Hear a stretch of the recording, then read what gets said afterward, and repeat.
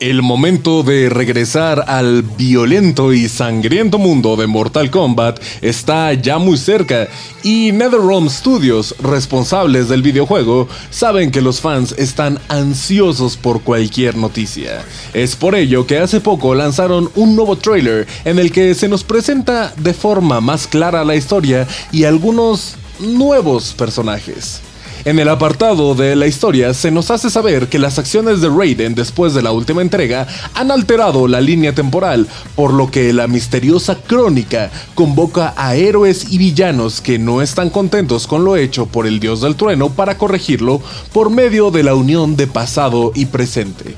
Es el icónico Shao Kahn quien acepta el llamado del ente y se prepara para la guerra contra todos los reinos. En el apartado de personajes, además de los que ya habían sido anunciados, siendo Geras, Scarlet, Scorpion, Sub-Zero, Sonya Blade, Johnny Cage, Cabal, Raiden, Devora, Shao Kahn y Kano, el trailer da a conocer que Cassie Cage, Jackie Briggs y Aaron Black, quienes se dieron a conocer en el título anterior, harán su triunfal regreso en esta entrega.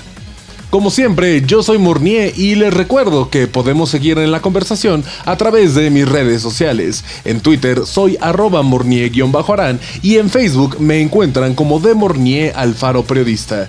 No se despeguen de la sintonía de Go Radio.